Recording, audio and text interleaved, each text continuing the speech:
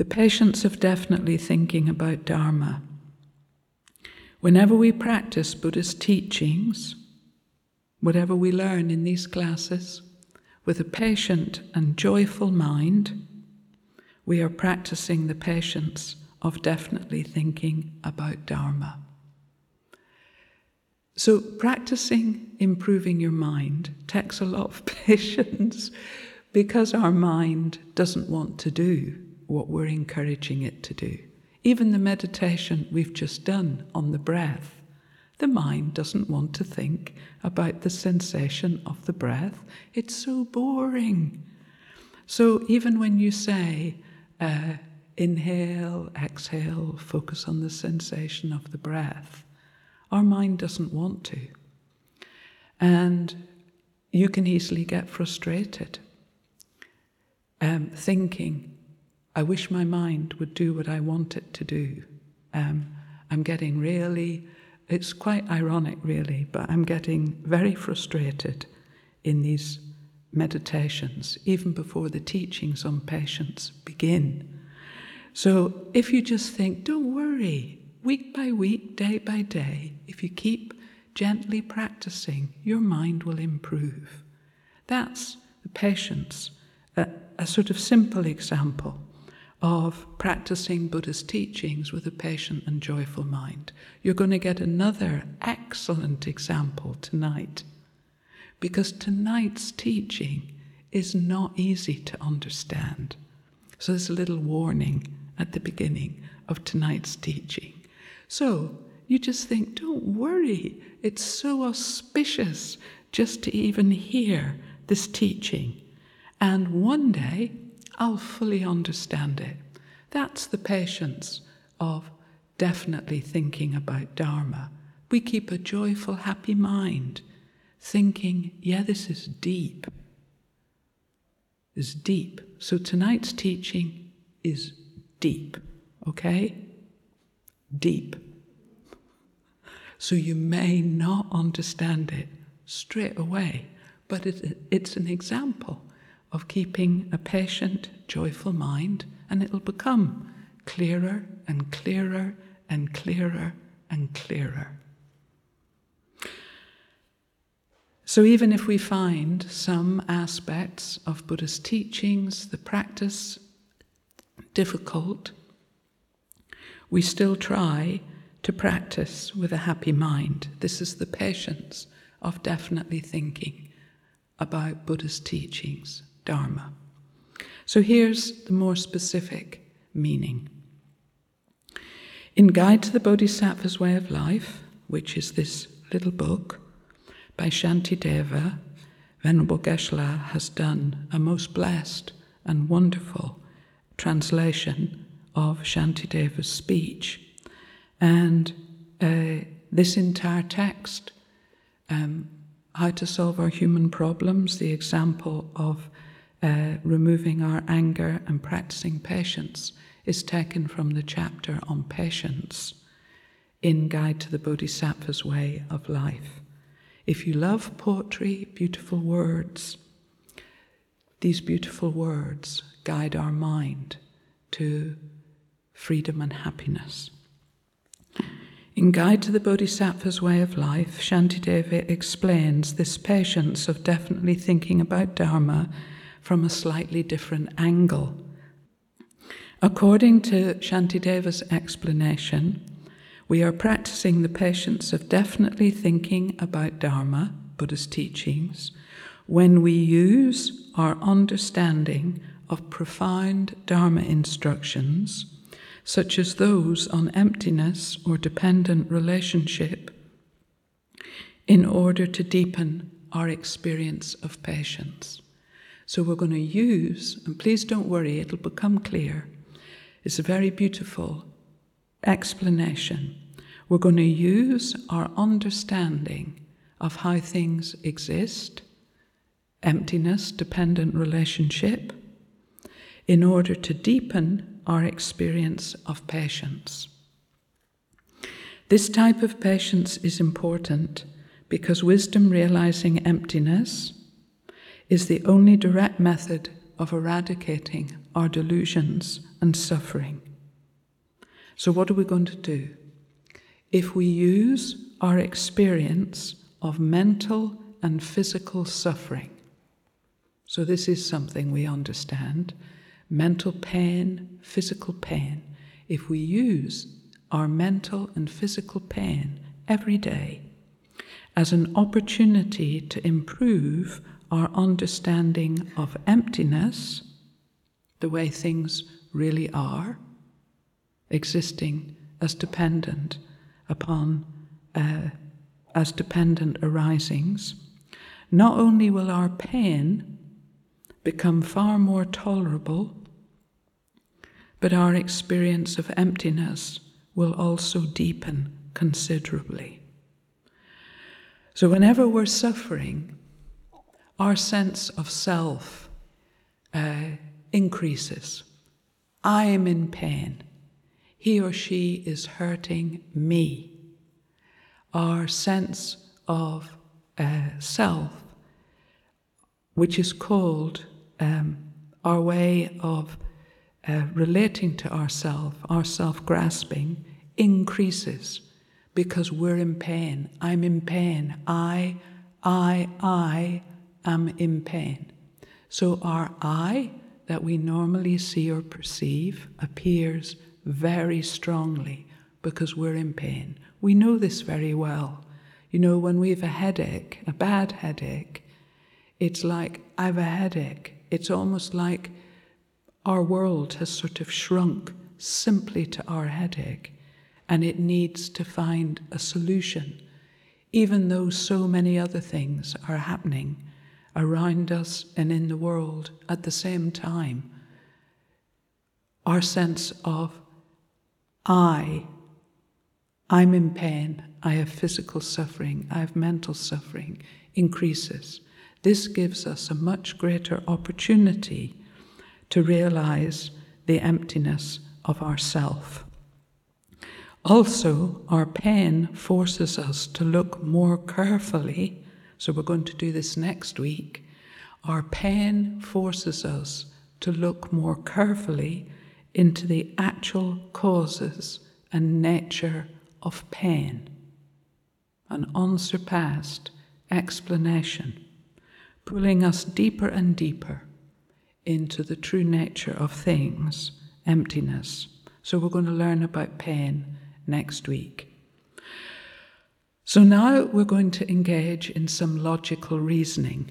So please put your thinking caps on your head and listen carefully. It's very beautiful to think in these ways. When a person is afflicted by a disease such as cancer, he or she experiences great physical pain.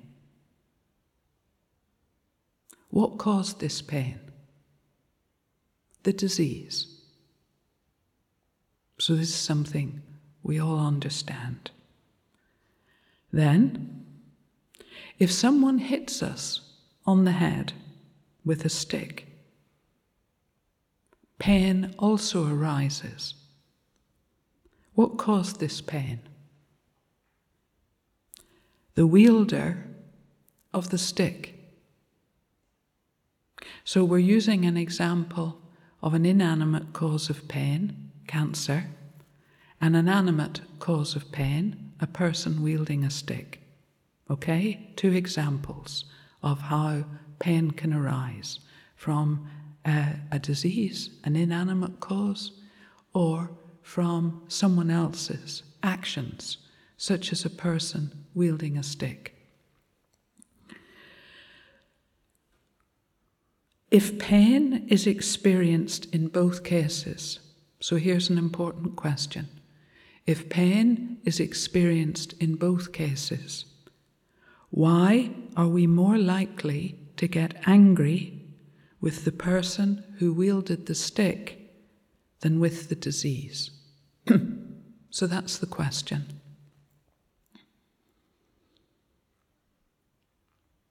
So we need to think carefully. We need to use examples in our own life.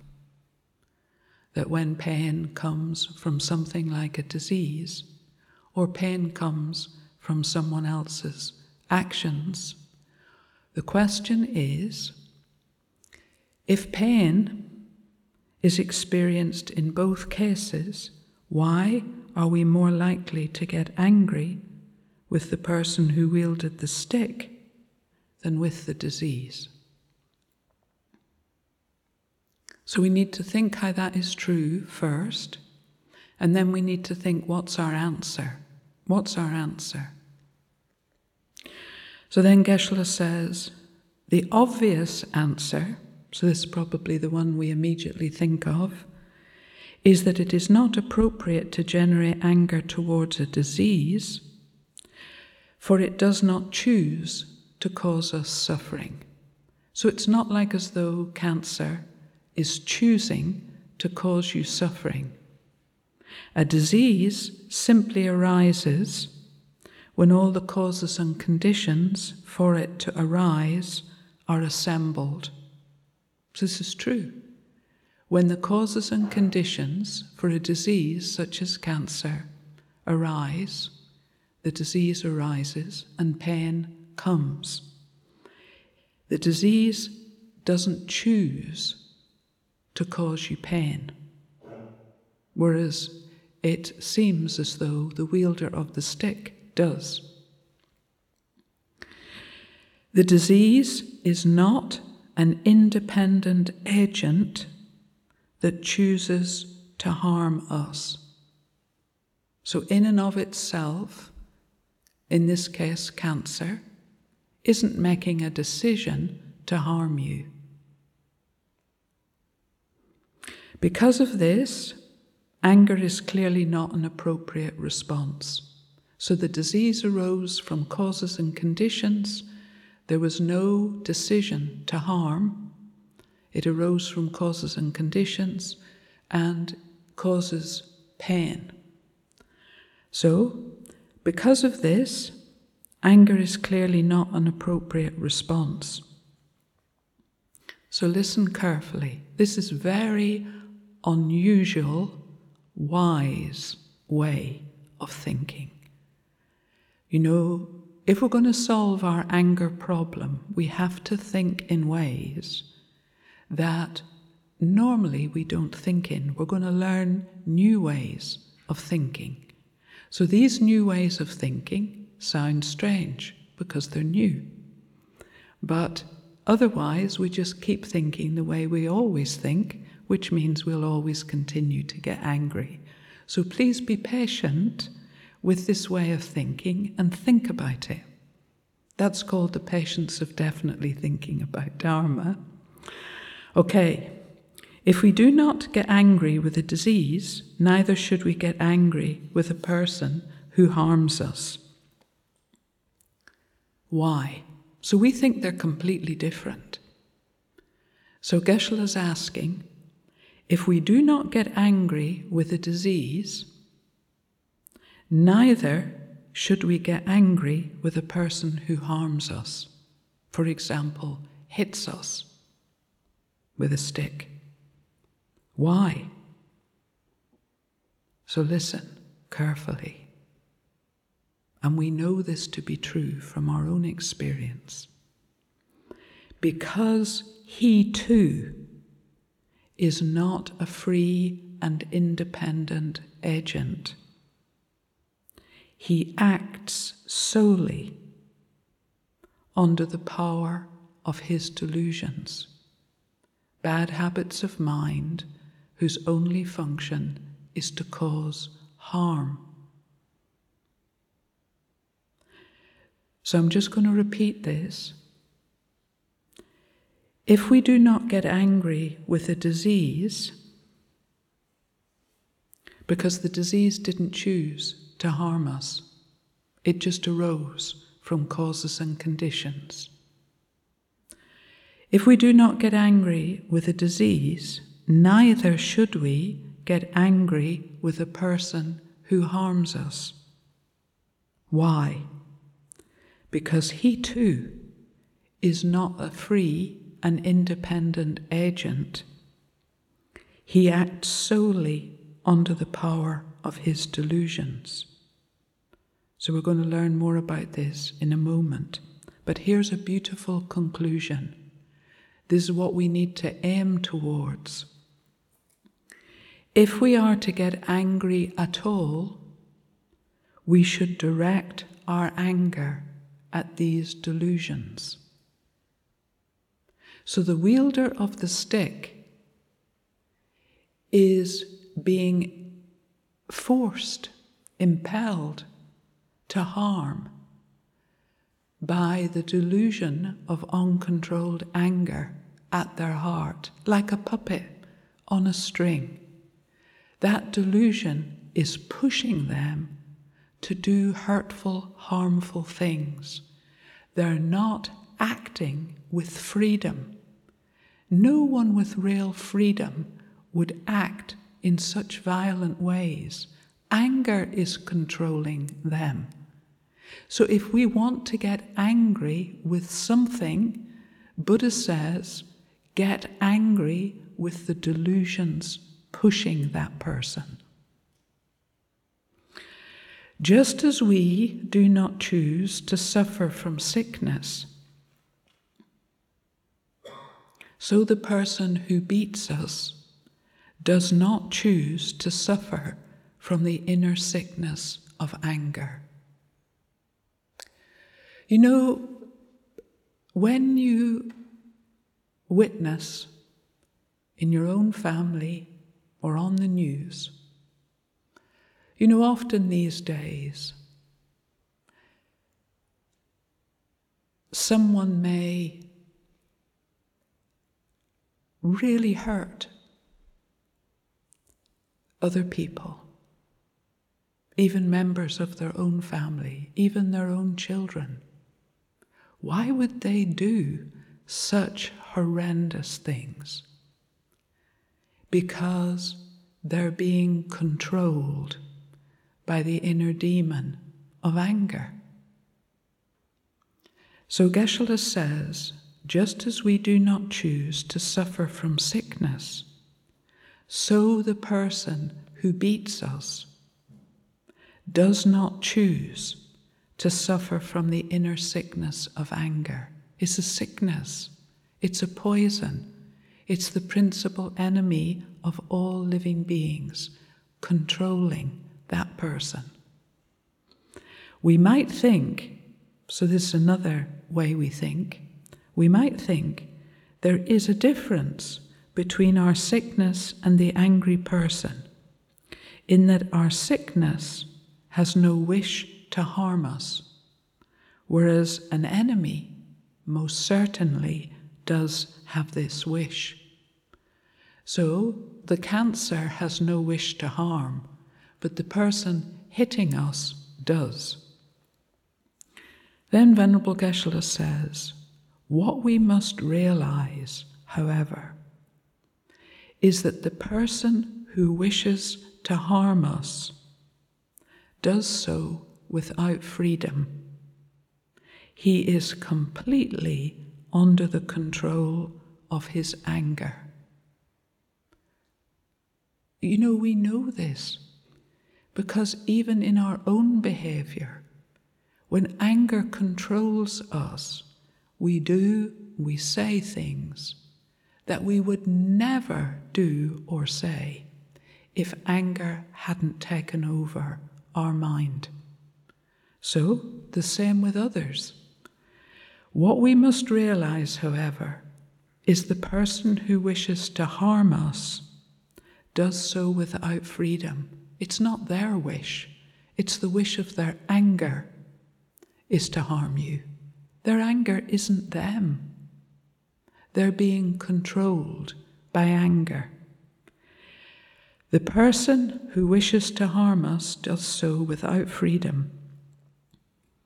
He is completely under the control of his anger. He does not decide. So again, listen carefully, because we don't think like this. He does not decide, now I will become very angry. There's no decision. Anger simply arises and takes over his mind, without any choice on his part.